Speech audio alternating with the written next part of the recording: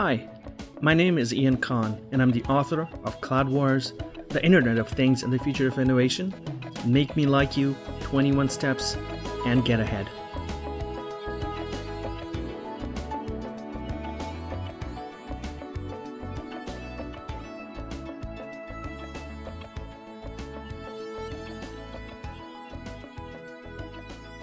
In this episode, I have some great content lined up. I recently attended the Bcon Branded Content Conference by Strategian in Toronto and met with the leaders of the content industry today. With hundreds of conversations during the show, it's sometimes hard to remember people, but I wanted to send out a special shout out to the ladies and lunch and hope they are listening to this episode. In today's episode, I speak with 3 influencers who in their own way are leading content within their industries.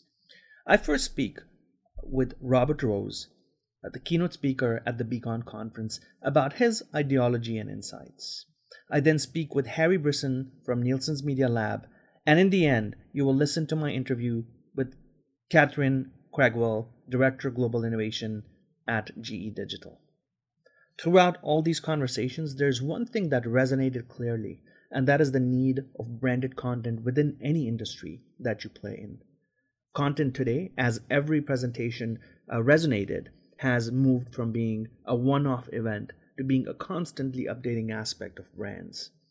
The example of L'Oréal Canada was very impressive, and it was just one of the exemplary sessions that spoke about how they have changed the way they generate content through a new revolutionary and agile model. And there were many, many greater examples as well.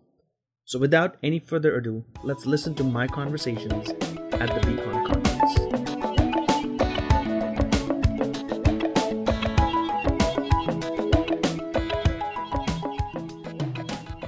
This is Ian Khan at the Bcon conference in Toronto. And with me, I have Robert, who's the Chief Strategist at the Content Marketing Institute. Robert, thanks for being with us, and it's been an exciting morning today. Your session was stellar.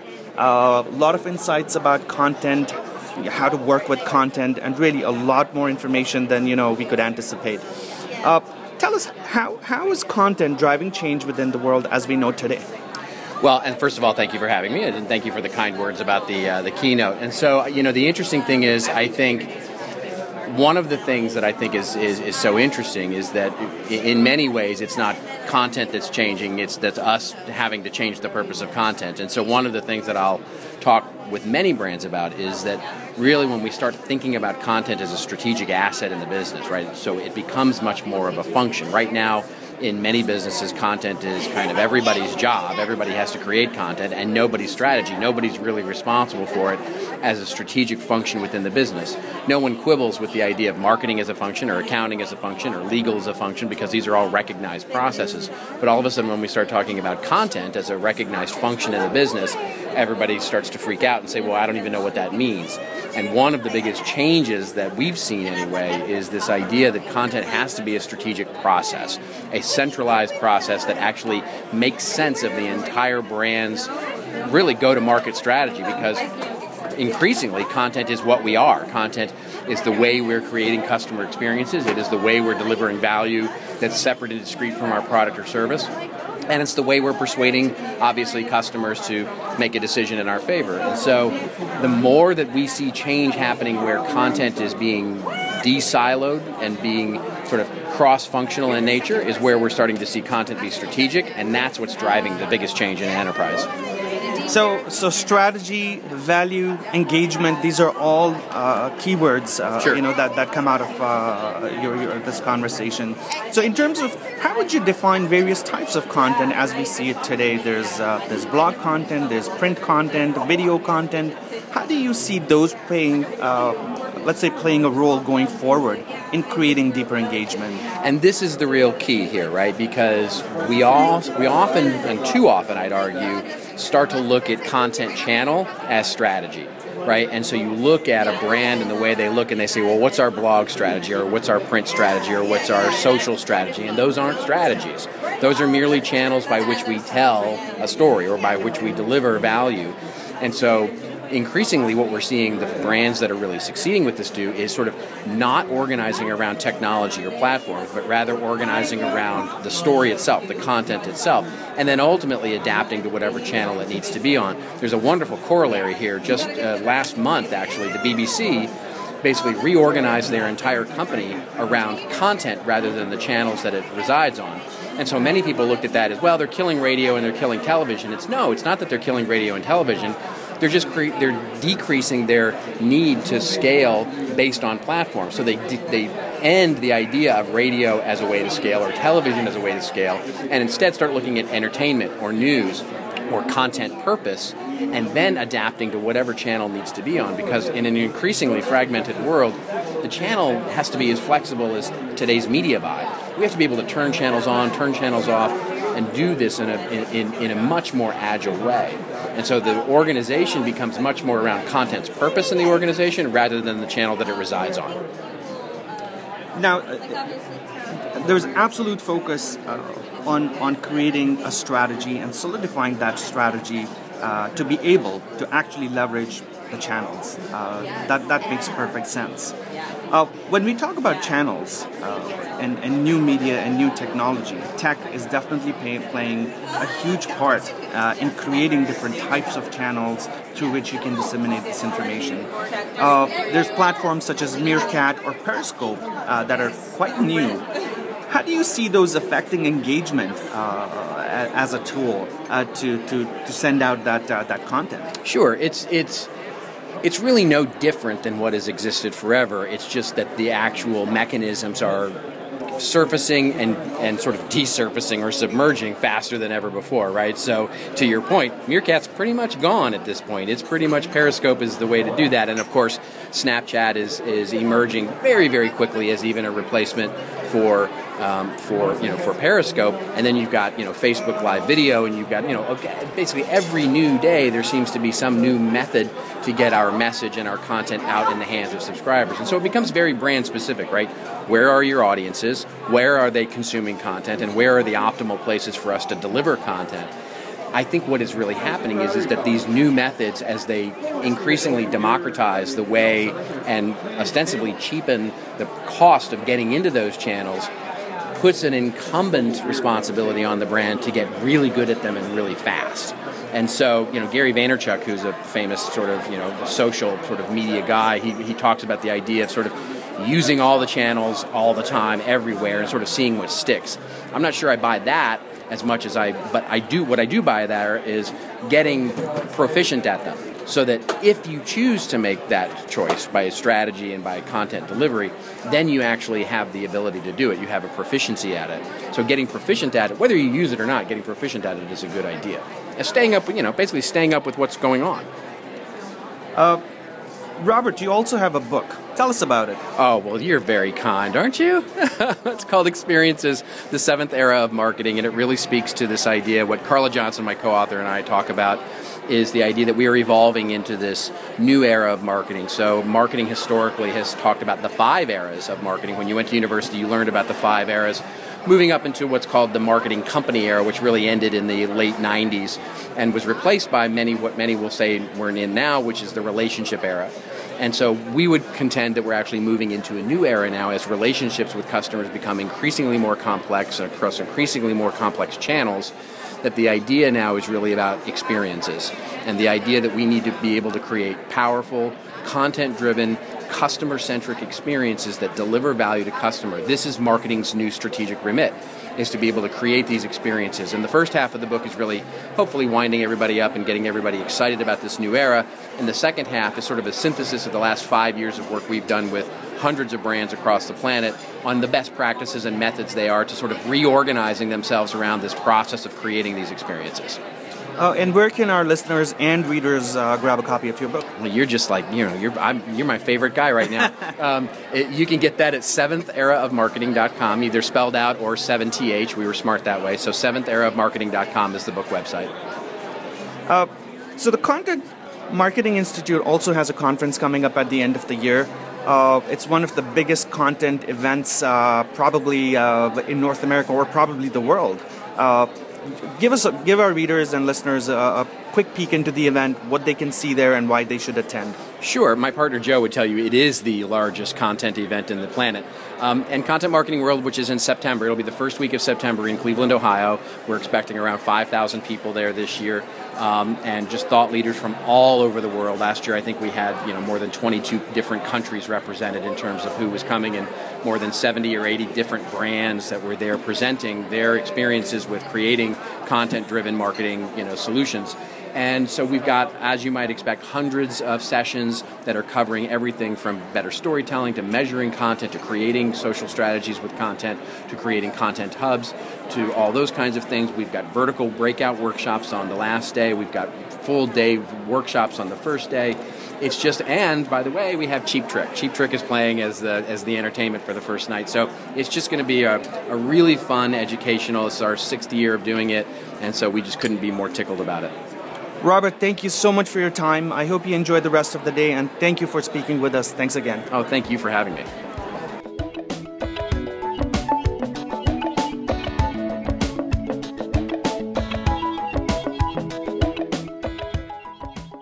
Hi, this is Ian Khan at the Bcon Expo here in Toronto, March 29th, and I am with Harry Brisson, Director at Nielsen's Media Lab. Harry, welcome to this interview. Thank you. Glad to be here. You had some very interesting. You had an interesting session earlier that was very informative, and in very short few minutes, I'm going to ask you a few questions about your presentation and generally the work that's being done at Nielsen. My first question is, what is branded content all about? Yeah. I think that branded content is really, so it's still a way of accessing audience, right? At Nielsen, we think about sort of our 3R framework, which is reach, resonance, and reaction. And as consumers are either not engaging with ad-supported media or deliberately intervening in that sort of interaction with ad blockers and other sort of methods, it's important to advertisers to continue to interact with and sort of engage in conversation with consumers. And so I really think it's just sort of a natural step in that process. I also think that just with the quantity of content that's out there today, and with the number of creators that are sort of managing their own content production studios, managing their own series, it seems only natural that why wouldn't they also be managing their monetization strategy as well by managing those interactions? So there's talk of a study that Nielsen, actually there's tons of studies you guys have done. Mm-hmm. There's a specific study where you studied almost 4,000 pieces of content. You derived insight out of that. Tell us more about that. Yeah, so it's rather than a specific study, it's more general insights, general best practices that we've established, having reviewed 4,000 pieces of content, which is a mix of television pilot content, as well as various promos and advertising materials related to that content, to sort of see what is it that's really compelling about content itself. And so what we've been able to do is we identified sort of 5 key themes in terms of how content creators can avoid some of the most common mistakes. So, we always want to avoid checklists because content, it's a creative process.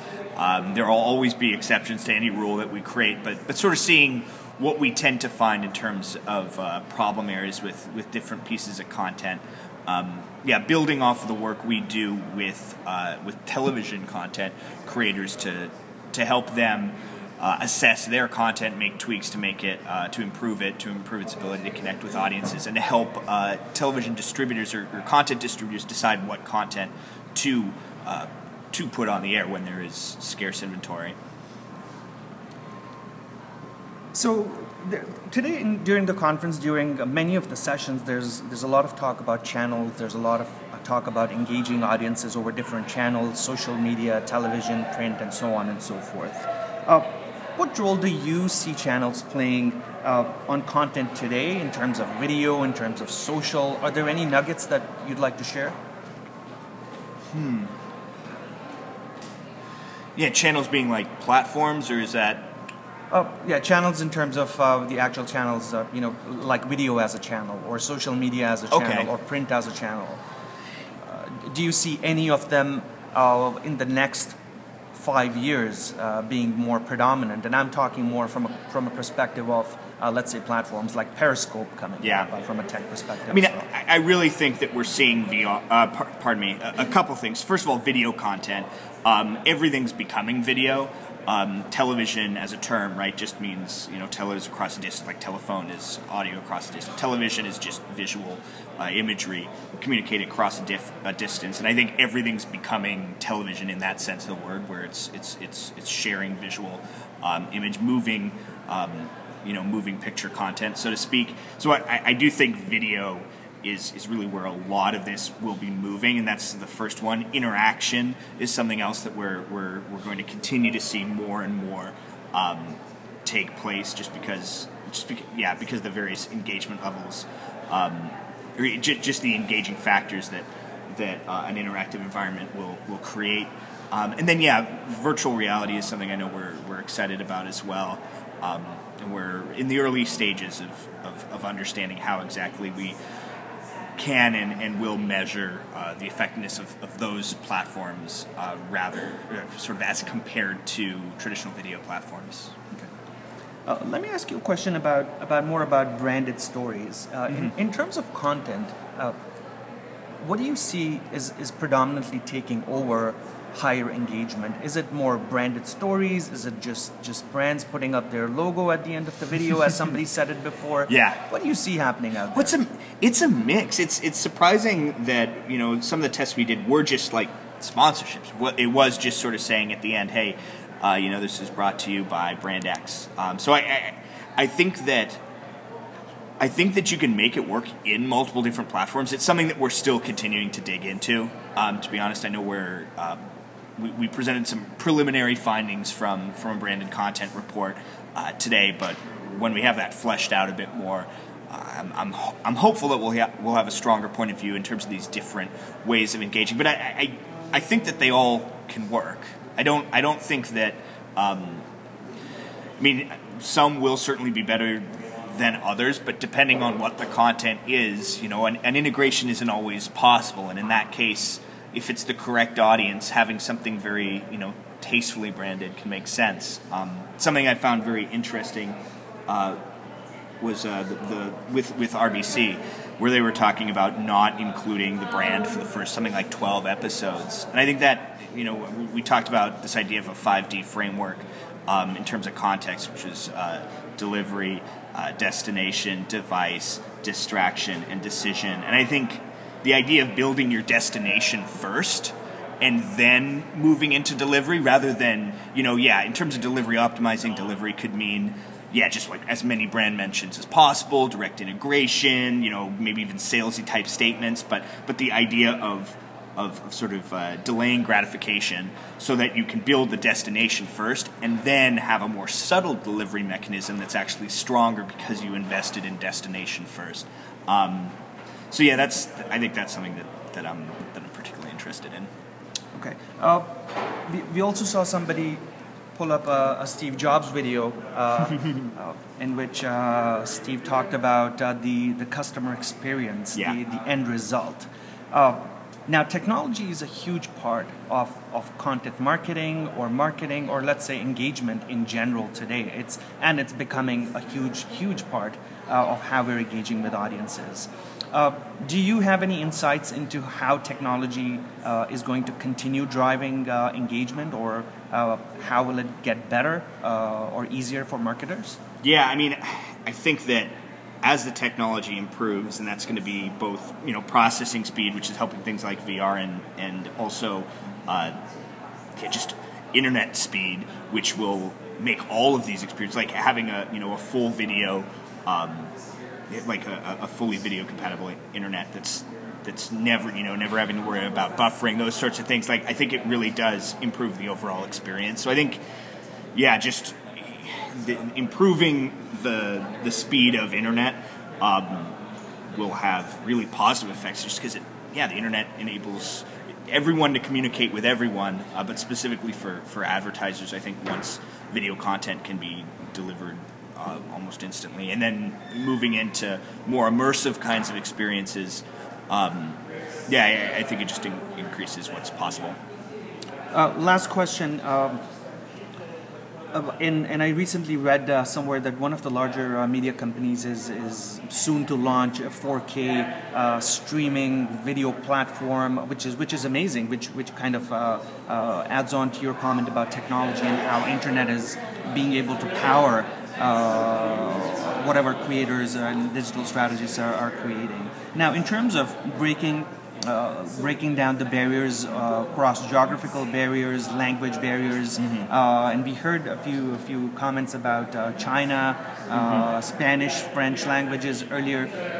How do you feel that are we doing? Is content being pushed out worldwide equally, or do you think it's more so in North America? What's your global perspective on content?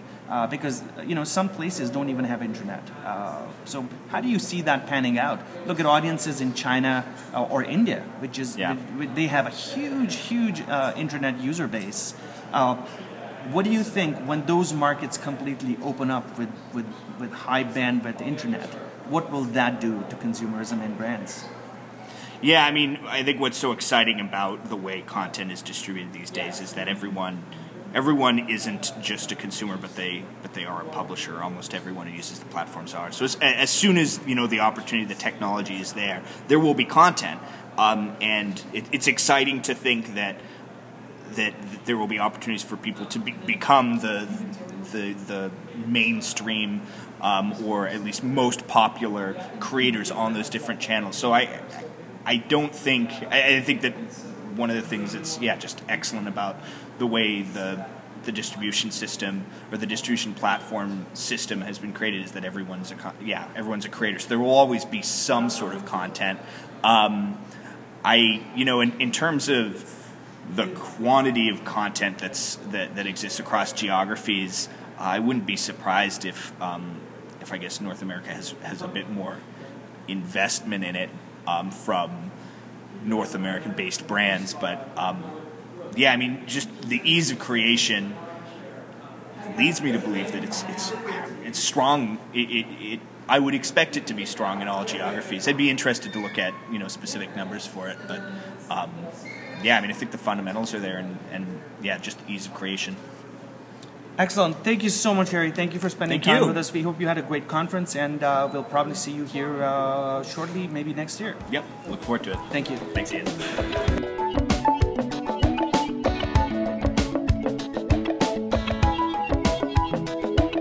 I'm here with Katrina Craigwell, Global Director, Marketing Innovation at GE Digital. Welcome, Katrina. Thank you. So, as we can see at the conference today, it's all about content. It's all about that creating that engagement that sticks. It's about strategizing and not just the channels necessarily. Tell us how your role at GE Digital addresses the needs of your customers in terms of content. I think the focus on content is really a reflection of behaving in a way that reflects how humans behave on the internet and the tools that we use as individuals to connect with each other, to find information, to share information, to entertain, to inspire. And, we know that when we speak to our customers, when we speak to the market, that content gives us an opportunity to, A, show who we are, to communicate our value proposition, to communicate our solutions. And we also know that customers and folks on the web are completing their journey up to 50 to 80%, depends who you ask, on their own before that you as a company or as a sales team get to engage with them in whatever way that you do. And so it's incumbent upon us to make sure that we are, A, staying smart and knowing our audience and understanding what their needs are and what information they're looking for, and then B, doing a really clear job of focusing on how do we present those answers. If those solutions are what we're about, how do we put that into content and make it available for them when they need it, where they need it, and in the easiest way possible. That's very well said. And I'm sure within your reach and within your role at GE and in your career, you must have seen a change within how we address content in the first place. How do you think over the past few years, considering that technology and content marketing is evolving at a very fast pace, in the past few years, has content marketing really evolved? I think that more than ever, good content comes from anywhere. And it's not just the establishments who we look up to, like the New York Times, or the individuals that we follow, but it's really anyone who is telling a factually correct, inspiring, compelling, educational story. And so I think, that being said, brands have to think like programmers, whether we are a media brand or whether we're a B2B brand selling software solutions or industrial technology, and start to think of every touch point that your audience has with your content as part of your brand experience. And there's a couple things that you need to do in addition to your standard mandate as a business, consistency of message and driving business outcomes.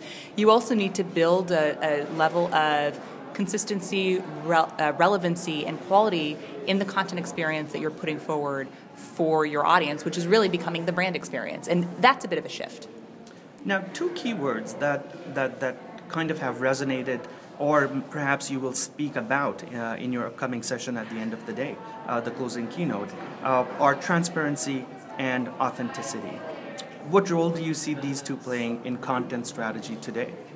I think they're critical. They're critical in business strategy. They have to be present in content strategy. I think that, first of all, so oftentimes we'll have conversations where we'll sit down and someone will say, oh, we have to reach millennials.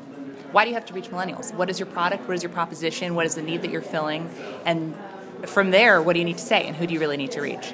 And so that comes down to authenticity. It's staying true in your value prop and your product and your offering, understanding what the market's compelled by, and then if you need to change your offering to meet that shift, tangibly making that part of your business strategy and not just your messaging strategy. And so I think that it's funny because someone said in a discussion earlier, there's nowhere to hide anymore, and that's very true. There's nowhere to hide, and quite frankly, there shouldn't be. I think the exciting part is that we, as brand marketers and leaders more than ever, have the ability to connect with our audience and really have a level of authenticity and depth in those connections that we haven't necessarily been able to before. I think, in terms of transparency, it's the same. People are going to be looking for information on your business, on your company, on your product, and they're going to find it whether you show up and tell the story or not. And so, the worst thing you can do is not show up. And I think as brands, we have to think responsibly about how we tell our story, and also be aware of the perceptions that may be in the marketplace about our company, about our brand, and what does that reflect, and how do we need to respond to that? So two areas within industry today. Definitely, content is we're talking about content, but also let's talk a little bit about technology. There's rapid developments happening in technology, and I know you're personally involved in virtual reality and kind of promoting that, evangelizing that.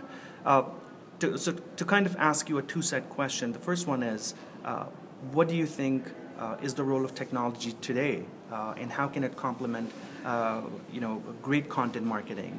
And then second, tell us more about your virtual reality initiatives and what we can see in the coming future. I'd love to. So I think that, the first question around the role of technology, I actually think that consumer technology is the guiding force in terms of when folks ask, how do you stay up to date on platforms, on trends, on behavior, it's driven by consumer tech. So, what do our mobile devices allow us to do? What does connectivity globally allow us, how is it allowing new communities to connect? How does it allow us to reach different countries entirely? And so you can start to, the popularity of video, mobile video, all of those things hinge on the consumer technology allowing for us to deliver high quality video at fast enough speeds that you want to watch on our mobile device. So I actually think that it is the best way to stay up on trends. I think, I think when we look at virtual reality, it's about virtual reality, it's about augmented reality, it's about the future of computing. And I think as, humans, we're always going to be on this journey of packing more computing power into smaller devices, having those devices move from giant, room-filling machines into things that we hold in our pockets, and eventually maybe things that we wear on our body, and always bringing that data and that information closer to us as humans and our daily activities.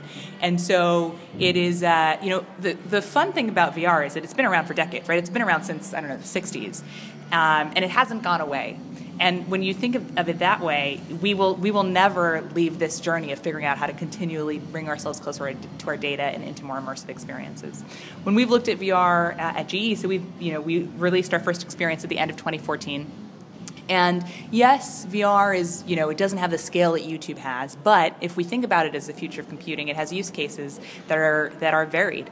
And so, we have produced 8 or so experiences in the last year. We have a number more in production, and we really started by saying, how do we open our doors at GE? How do we take somebody inside a gas turbine manufacturing facility or inside someone's brain or down to the bottom of the ocean into the areas where GE and our machines and our customers operate that are hard to reach?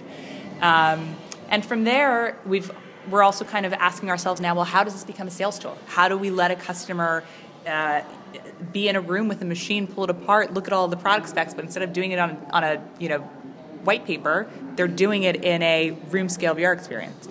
What does this mean for training? There's a lot of study right now going on around the effectiveness of training in VR, and the fact that it is, in some respects, it is more effective, and proving that out. What does it mean for collaboration? When you have engineers in India and Europe and Brazil all working on the same component, if they can do that in a VR environment together, that's huge. And so this is about VR. It's about the future of computing, and I think we're going to keep on testing out and trying to prove out some of those use cases in the next year and beyond.